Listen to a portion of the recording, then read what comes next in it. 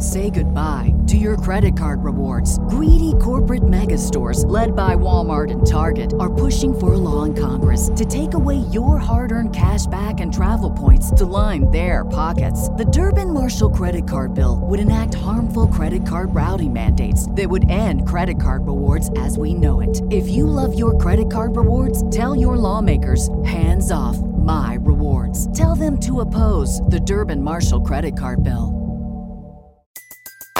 Everybody in your crew identifies as either Big Mac Burger, McNuggets, or McCrispy Sandwich. But you're the Filet-O-Fish Sandwich all day. That crispy fish, that savory tartar sauce, that melty cheese, that pillowy bun. Yeah, you get it.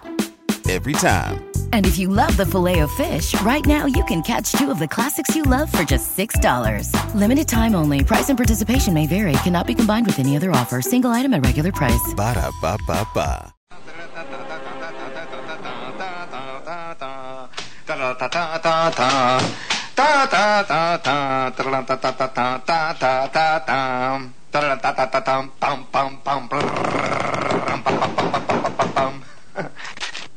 That life is a continuous succession of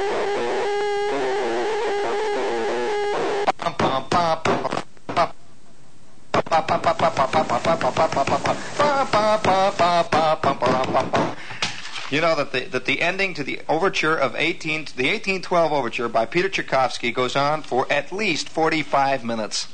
It has the longest single bass horn tuba sousaphone run in all of recorded music. It has. It goes.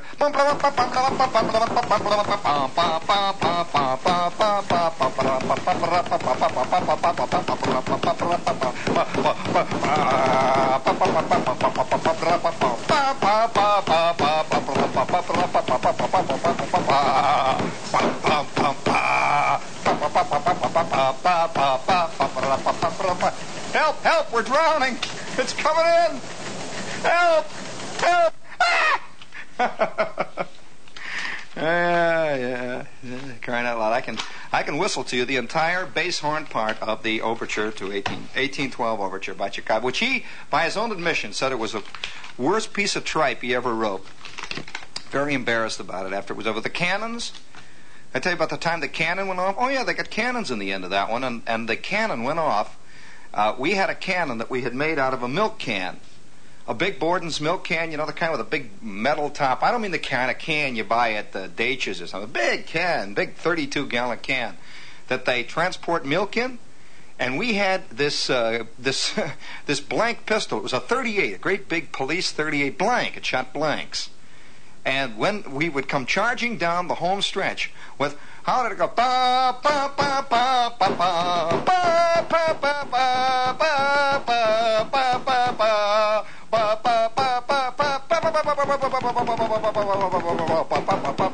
Well, all the while it's going, they're hitting big bells. You see, it's supposed to be Moscow celebrating the victory over the French, over Napoleon. Boing, boing, boing, boing, boing, boing, boing. They're hitting chimes, tremendous thing. And we had our cannon going in the back there. Of course, when they did it in the Chicago Stadium there, in the Chicago Soldiers Field, they had real cannons. Oh yeah, they had an entire artillery brigade, or whatever it is the artilleries call themselves, a battery, and they were shooting 105s. and the time that Dr. Frederick Stock was conducting the Chicago Philharmonic in epoch-making, wonderful, complete recording and a complete exposition of the overture to 1812 by Peter Tchaikovsky.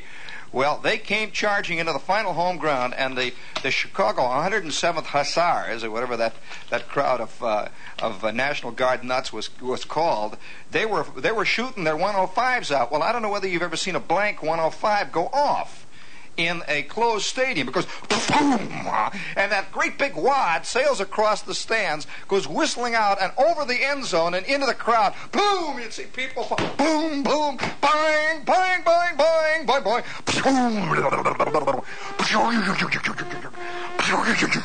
Oh boy. My old man almost, I'll tell you, that was one of his great moments in his life. You don't want to hear any more musical memoirs here tonight, do you? about how the can we had in the middle of our.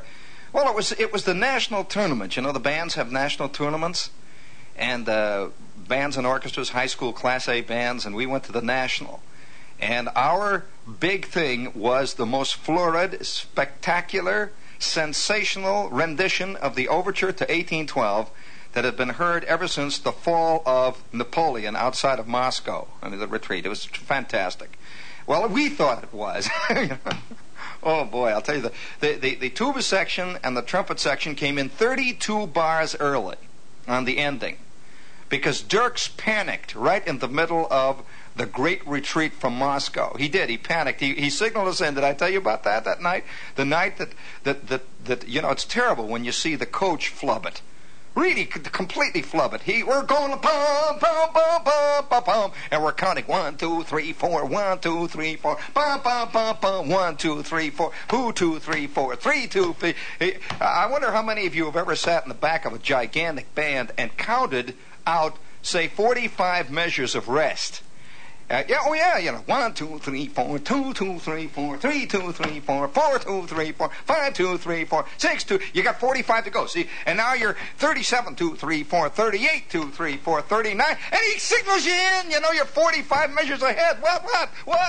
And you figure, well, I've lost up. I've counted wrong. One guy goes, He starts blowing, and it's not sounding right. And everybody turns, and then there's a terrible confusion. You can't stop a tuba section when it started. You just can't. And so all 8 sousaphones roared in at least 19 measures ahead on that fantastic cadenza that starts on bum, bum, bum, bum, bum, bum, bum, bum, bum, bum. It goes like that. And you get 6 gigantic sousaphones all going full blast, playing the Marseillaise or playing the overture. It's just, you just can't. Well, of course, what that did then was panic the guy with the bells. So he starts belting the bells. He figures he's been counting wrong. You know, he starts belting the bells. Boing, da doing, da doing, boing, boing, boing, boing. It goes boing, boing, boing. He's hitting them. And about halfway through the 10th measure that we had gone in early, Dirks realizes what's happened. The French horns have already, the French horns are caught right in the middle of their blat.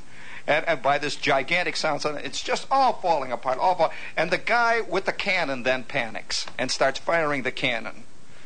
Well, I can only tell you that it is like being in an air raid where total disaster has hit, and it's every man for himself. Guys were playing the St. Louis Blues. Other guys started out of sheer nervousness, started to play the high school song. Anything, you know, just keep anything going. And they're blowing. They don't know where they are. The whole thing, there's 117 guys charging around, and this guy in the back starts for. It's going like that. Well, he lets go. He had 2 38s, and he fired off the first 6. Boom! Boom! Pow! Pow! Well, at about the 8th shot, when he's going through his second clip, the thing blew up. Yes, it blew up. I'll never forget that. It went boom! Suddenly the top of the can flew off, and we could hear this muffled scream of pain. His gun blew up in his hand, you know, on top of everything else. And Dirks is up there. He looks like he's made out of cream of wheat. You know, he's up there, and he's got 17 arms like one of these Indian goddesses, and he's waving them all at once, trying to stop everybody or to try to get them back in or something. And the judges are out there just writing down. Just writing down, man. They are writing. Oh, nobody knows the troubles I've seen. Oh, nobody knows. Hold it there, gang. Speaking of troubles, I'll tell you. Have you ever had the feeling, Walt, I know you have. Have you ever had the feeling, Walt, that it's getting out of hand? Have you really? And you don't know quite what is getting out of hand? It's just getting out of hand, like there's this magazine pageant. They've got an article next week entitled, very succinctly and right to the point, "Make Your Child a Sensible Drinker." Oh, boy, I caught that one going away. What a beautiful scene you can see now. It starts out like this, see? Here's Daddy now, standing back next to his bar, which is just on the other side of the television set. Daddy, who is a hip new father, who has just read the article, "Make Your Child a Sensible Drinker." he has removed from his little portable bar refrigerator a tray of ice cubes. He reaches into the little drink portable bar there, and he has pulled out a bottle of Gordon's gin, see? And now coming in from outside where he has been playing with his yo-yo and the little chick next door comes little Jimmy, age 5. Hey, Jimmy, come here. Come here, Jimmy. Come on, Jimmy. Come on over here to Daddy, Jimmy. Come on, Jimmy. Come on now. Come on. Daddy's not going to hurt you this time. Come on. Come on over to old Daddy here. You see, Jimmy? Now look, you've seen Daddy. You have seen Daddy, Jimmy. Now sit here for a minute. Now, Daddy wants to talk to you. Sit on Daddy's knee, Jimmy. Oh, little Jimmy. That's all right, Martha. I'm going to start now. Yeah, I think the kid's ready, yeah. Now, Jimmy, have you wondered about Saturday nights when Daddy falls down and hits his head on the pool table downstairs? Have you wondered about that, Jimmy? Have you wondered on those nights when Daddy sings and yells and hollers? Have you wondered? Now, I don't want you to have the wrong idea about what that is. Have you wondered on Sunday mornings, Jimmy, when you want to come in with Daddy and play with Daddy, how Daddy screams, "Get away, my head's killing me, kid!" Well, have you wondered about those things, Jimmy? Well, Jimmy, today I'm going to get you off on the right foot, Jimmy. Now, you see, Jimmy, this is what we call a martini shaker. See, this is a martini shaker. Now, say it after Daddy. See if you can understand. Martini. No, martini shaker. Very good, Jimmy. Now this is a martini stirrer. This is you stir your martini with this. Now, see? Now, this is called gin. Gin. It looks like Watty. It looks like Wawa, but it is gin. It's called gin. Now, a lot of kids don't mix a good martini, Jimmy, and I want you to learn how to mix a good martini. No decent martini today is mixed in anything less than a 10-to-1 ratio. Now, I'll explain what ratio means later. Now, you see, this, Jimmy, is vermouth. Vermouth. Say it. No, not wormouth. Vermouth. Vermouth, like varmint. Like Virginia. No, not wormouth. Vermouth. Vermouth. That's good. There you got it. Now, that's very good. Now, say it again. Now, what is this, Jimmy? I just told you. It starts with a G. That's right, gin. Now, what is this? That's right, vermouth. Now, I'm going to review. What is this? Now, come on, will you concentrate, kid? Look, we'll get to the television later. Now, look, you see cartoons all day long. Now, I'll try to teach you something here. Now, this is a martini shaker. Say it now. Very good. Now, martini shaker. And what is this? Very good. Hey, you know, this kid's all right. That's a martini stirrer. Now, we are going to make a very dry martini. Do you understand? No. It's wet, actually, Jimmy.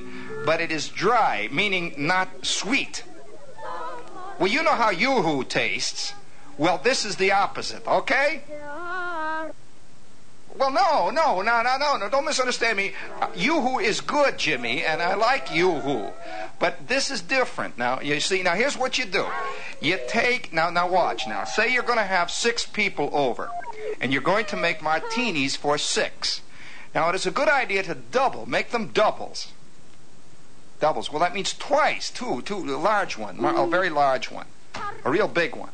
Well, all right, now watch Daddy. Now, Daddy will pour, now, the gin into the shaker. Easy now, see? Now you pour about this much. Now, that's 6. Now watch me take the vermouth. Just a touch of vermouth. Now, watch. There. Now, you stir. You take the stirrer and you stir. There, just stick it in there. That's it, right? Just put it into the stirrer there and stir it around. Very good. Very good. Now, here is a very important thing.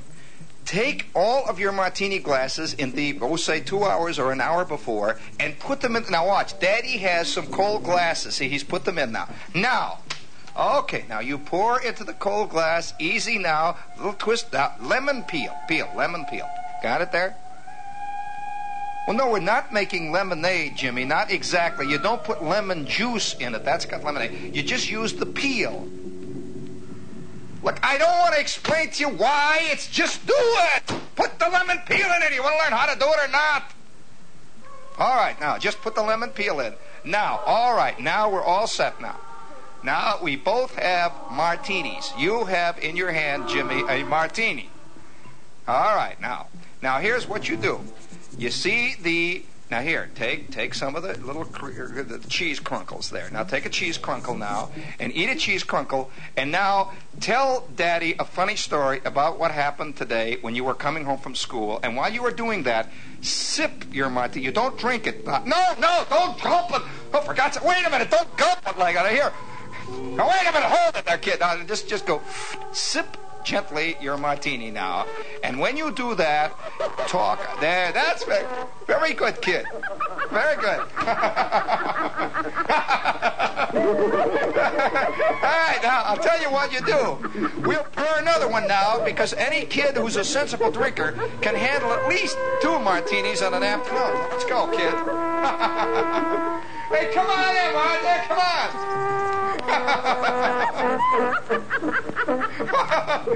Why, you little bum, where'd you hear that story?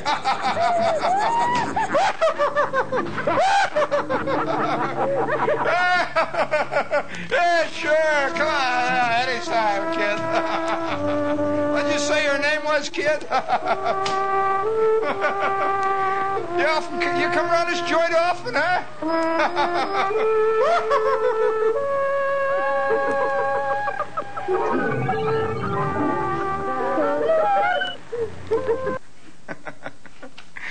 Yes, make your kid a sensible drinker. Well, speaking of sensible, this is WOR AM and FMsville here in New York, and before they get up off the floor, hit them with a quick commercial there, Tony. Would you rather have a Buick? A Buick?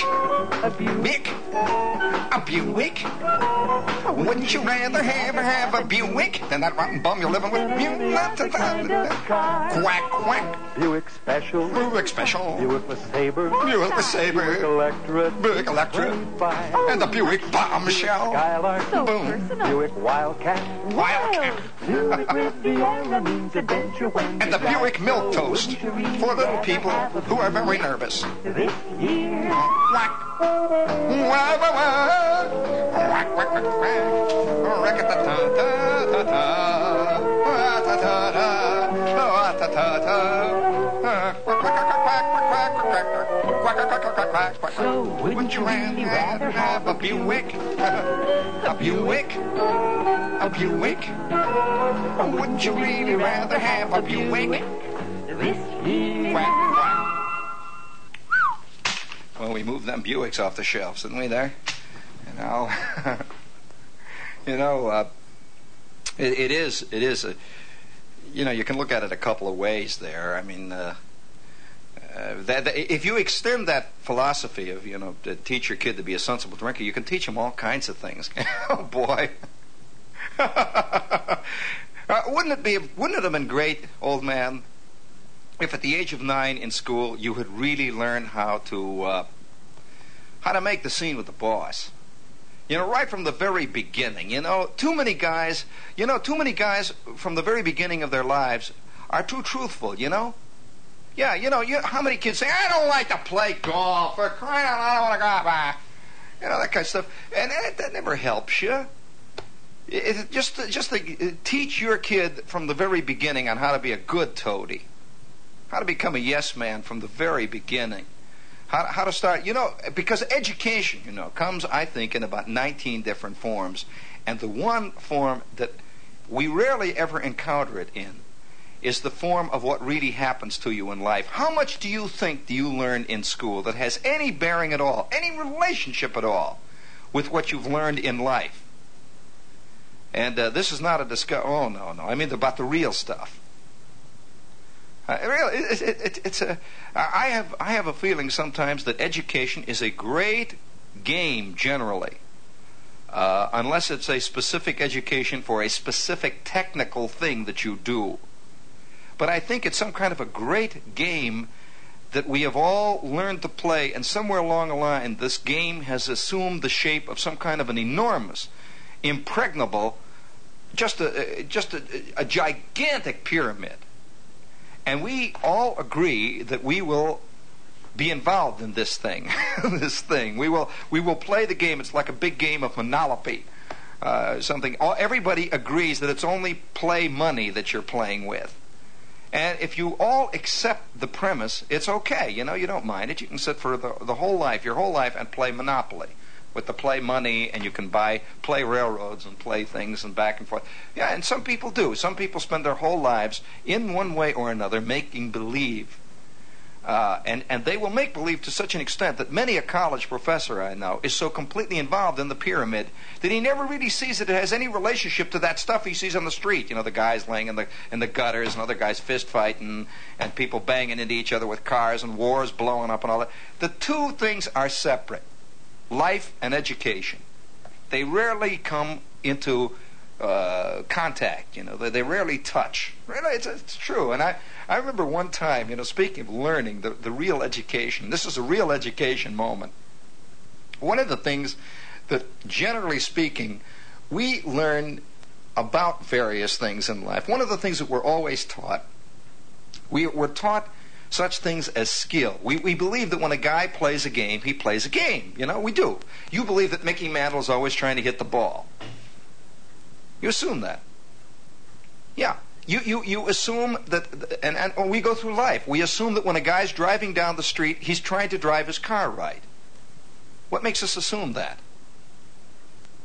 Do you know that psychologists will tell you that more accidents are caused by design? By desire to get back at something. Not even the guy in the other car. A desire, for example, to kill yourself. Yeah. A desire somehow to make one big statement, and the next thing you know, the guy has gone off and hit the center line. He's bounced off the safety island. He's gone through 17 yards and finally knocks down the side of a house. And everyone says, well, he must have fallen asleep at the wheel or had a heart attack. Well, now, that's because we assume that whenever somebody's doing something, he's trying to do it. He's really trying to do it.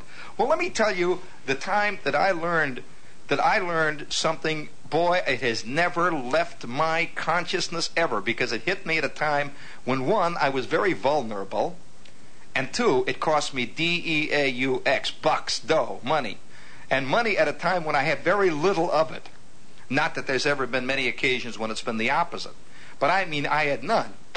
Here, you want to know the scene? All right. Let us call this story The Afternoon of the Great Ping Pong Shark. Okay. I am this guy, see. You got to understand, I'm this guy.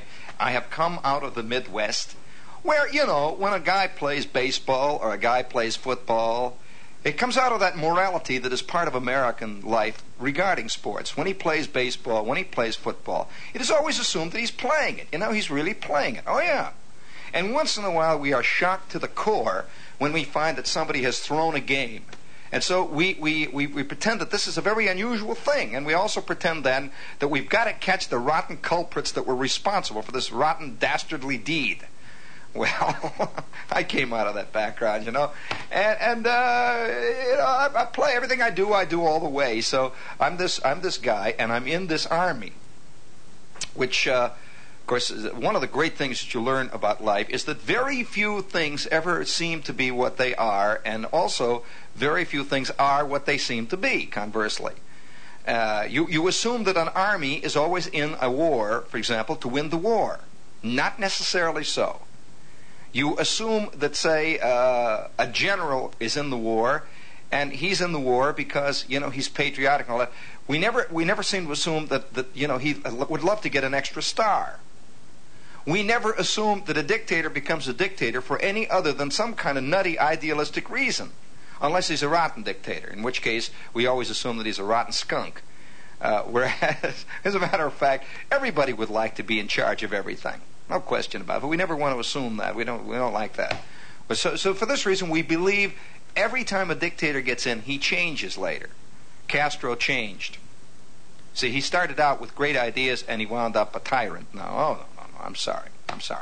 This is part of the educational process, which you eventually have to learn. Either that, or you'll either go out of your skull, you'll become a great abstractionist, you'll become an ivory towerist, or you will become a stamp collector, or you can do any one of 1,000 things to escape life. Yeah, you can be a playwright, for example, and produce a whole make-believe world. Has nothing whatsoever. As long as everybody accepts your convention, you're okay, you know. As long as everybody in the audience wants to make believe too, then you're all right. But I'll tell you how it happened to me. Right in this town, Tony. This is the town, boy. For any of you guys outside, you know, you don't see it as clearly as you ever do here, boy, nor as sneakily. This is a great town. I can only recommend to those of you who think you know about it, come here for a while. You guys up in Fat Clam, Vermont. You know, they say, oh, yeah, I get letters from guys in Allentown. They'll say, well, you don't know. Oh, Allentown is I'm sorry, fellas, in Allentown, or in any of the Allentowns all over the world, it is very hard to detect what's really going on because it hides better in Allentown. And you see, because with the numbers, with multiplicity comes a kind of nutty honesty. In short, when there are 14 million guys in one crowd, all those 14 million can really be as rotten as they want to be because they figure they can always melt into the crowd. You know, they kick you, belt you one, and disappear into the crowd.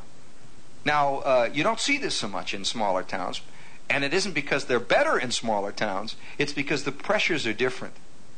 And I believe that as our world gets more and more populated and great hordes of people begin to cover the entire earth, you are going to see more and more how man really is, as opposed to when there are only 3 guys in a cave and they have to depend on each other to fend off the saber-toothed tigers. Very different when there are 14 million guys. Well, that's why I suggest you come here once in a while. So here's old Shep, see, fresh out of the Middle West, and I am now working my way slowly up the fantastic ladder of command. I am now a T5, which means that I can yell at occasional PFCs, if they're little. And you know, that kind of thing. So I've been struggling along, and I'm in the Army, and I'm assigned to this place that was in such a backwash, such an incredible. Well, actually, it was the Everglades. We were surrounded by nothing but bellowing crocodiles and angry alligators and turtles. And once in a while, you'd hear the birds out there. There's some kind of a big bird that hides in the swamp. I don't know what kind of a bird this is. He has yellow eyes and jowls. And he looks out of the bushes once in a while and cries. You can just hear him crying. You know, he cries, and then you hear boop, and one of the alligators goes, and that's about the extent of the social life where we were. And so, oh yeah, guys would sit out in the bushes and talk to the birds by the hours. Really, they would. I mean, after you can't stand the first sergeant after the first 12 months of looking at that clown's face. You wind up sitting out there. Honestly, you wind up sitting there and you hold long philosophical discussions with alligators. Really? Oh, I don't know. What I always say, a guy picks him up and he lays him down. He does the best he could, right? That's what I figured. Well, it goes on and on. You hear guys out there talking away. So we had this shack. It was called the day room. What a joke. In that shack, it was always 4 in the morning. It was always 4 in the morning. It was dark, and it was filled with lizards, and it was filled with bugs and mosquitoes, and it had a Coke machine that heated the Cokes. The special Coke machine that would just spit out hot Coke, and they'd come bubbling and hissing out at you. And we never could get across to the CO that we didn't like hot Cokes. We didn't mind lukewarm ones, but the hot ones were bad. You know, they burn you. They're terrible. Have you ever tried to open hot Coke? It shoots all over the ceiling immediately, yeah. And it tastes awful. Well, the CO never could understand that. You see, he lived in a special place where COs live. You know, they have little refrigerators and they're going to... Well, that's another scene. But there was our day room. Now, in the middle of the day room, there were 2 things. There was an upright piano, terrible upright piano, that had only about half of the strings were left. Because the bugs and everything, one thing... At 2 o'clock in the morning, you'd hear a string go. out there. Yeah, they eat. They're termites eating the bridge. Off would go another one. And you'd hear one of there were about 3 piano players in the camp, and you'd hear them groaning, oh, boy. There goes, yes, sir, that's my baby now. I'm done. There's only 2 of them. Well, it was that kind of a scene. Now, in the middle of the day room, we had this long green plywood table that had been supplied by some nice ladies of the USO or something. It was a terrible old battered table, and it was a ping pong table. Got it? Ping pong table. Now, we had ping pong equipment, which consisted of a soggy net that sort of hung down and bent in the middle. And we had these old battered ping pong paddles that had rubber on one side. It was all worn. You know, guys used them to strike matches on, hit each other with, and the whole thing. And they were all dirty, rotten paddles that were split on the ends, and sort of fat and greasy and sweaty and everything. And one of them had just a little vestigial piece of sandpaper on the side, that kind of paddle. So we would play night and day, 24 hours a day, ping pong. That's all you do.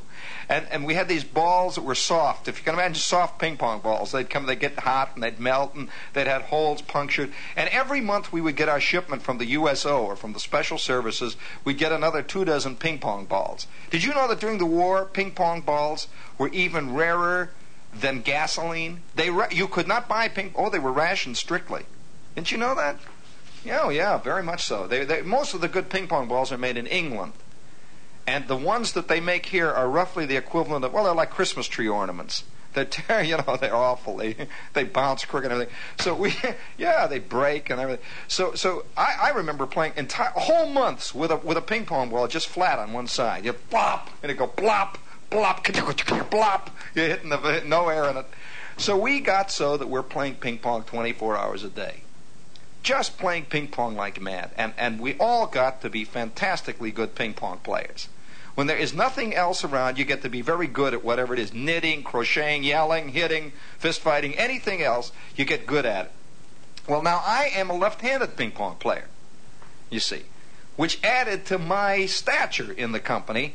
And within, I'd say, probably 9 months, I became the acknowledged, now I'm telling you the truth, the acknowledged ping pong shark, the best ping pong player in Company K. I was really great. I could lay them down, back and forth. So I'm playing ping pong night and day, and I'm playing, batting them back. I took the first sergeant, the CO, everybody. And we would have these little ping pong championships every couple of weeks, and then they got so that they would handicap you.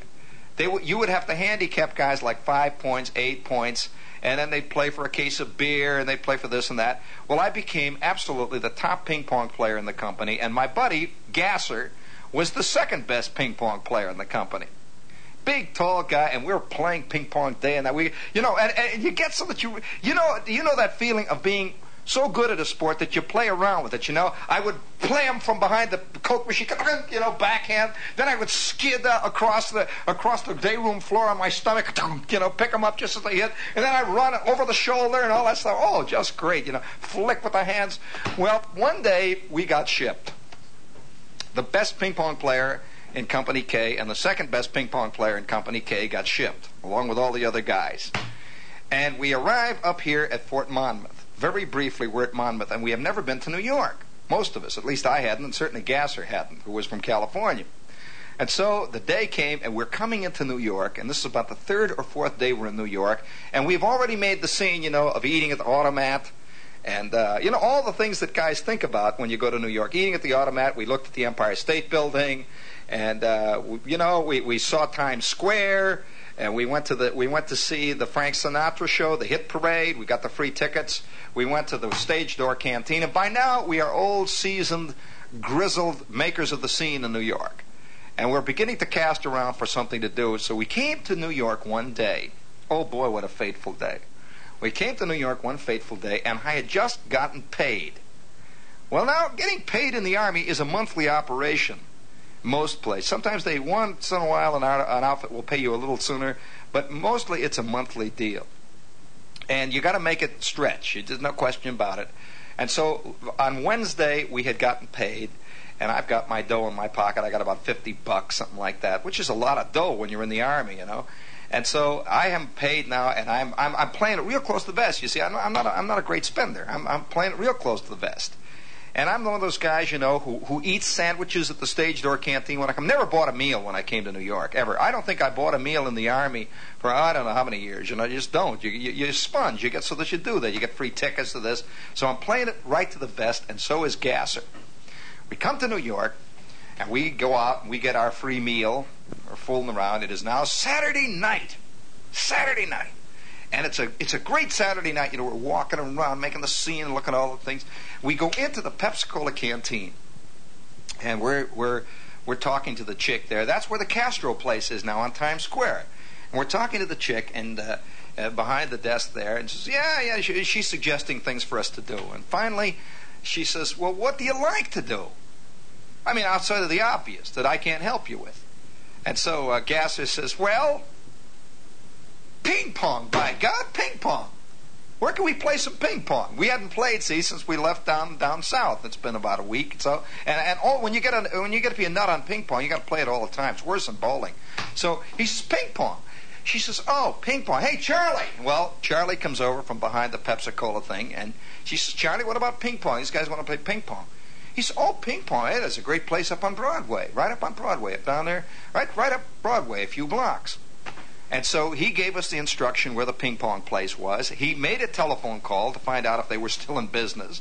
And they said, yeah, it's a professional place where you come in and you play ping pong. You put down, what is it, a quarter a game or something like that. They give you the paddles and you play. And so old Gas and I arrived on that fateful moment. We came up the stairs. It was an upstairs place, I remember. Have you ever seen really beautiful ping pong layouts? Oh, boy. If you're a ping pong man, your hand begins to itch. They got these magnificent tables that are just green. They just stand there like jewels, and they're lined, and those nets are tight and white. Oh, boy. And they have the lights that hang down like pool tables, the lights, beautiful light. And then that big area back and forth behind the tables, where you can play. It's beautiful there. And they have the racks with the paddles, all different kinds, the sandpaper and all kinds of paddles. And so we walk up there, and Gasser says, wow. I say, wowie. And a couple of guys are listless, like, like,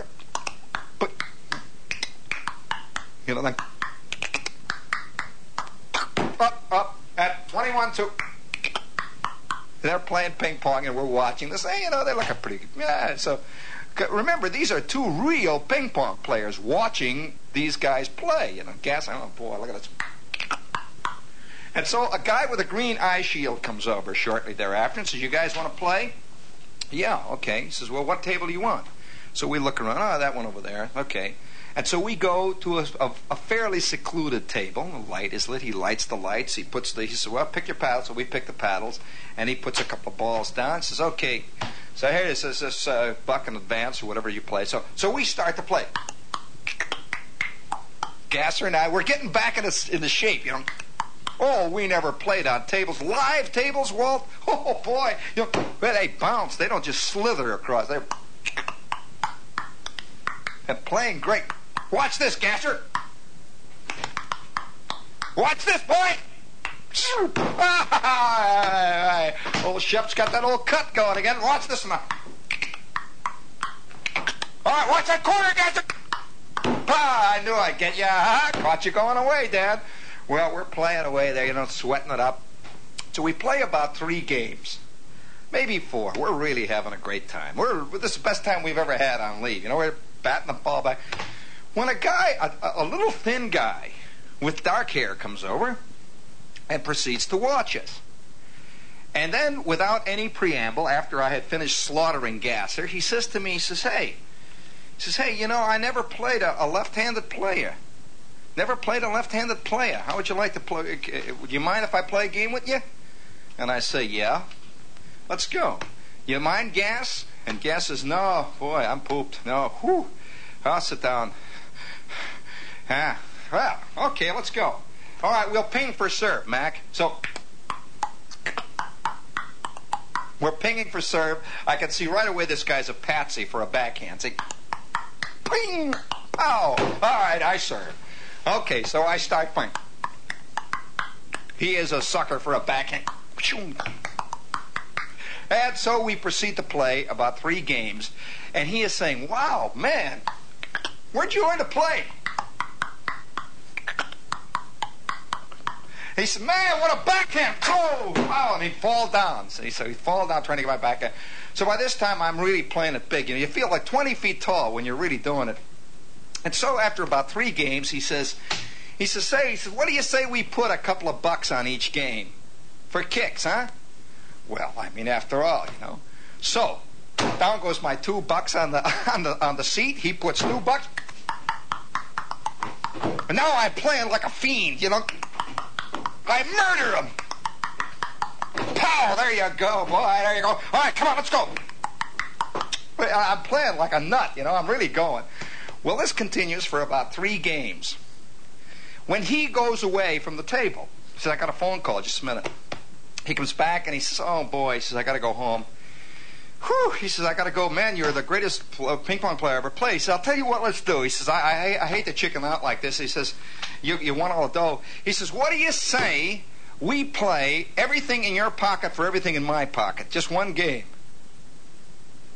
So I look over to old Gas, and Gas says, well, it's his dough, man. So I said, Gas, do you want to go in on it? And Gas says, sure, I'll back you up, Dad. Gas has got about 35 simoleons. I have now about 65 rocks, including what I've taken from this guy. So we lay it down on the side of the table. There it is, bud. So we got about $100 laying down there, our entire worldly goods. And so I say, all right, let's ping for serve.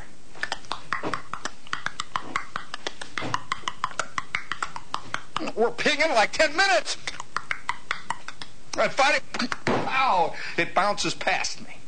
I said, well, pretty lucky. All right, let's go. And he says, okay.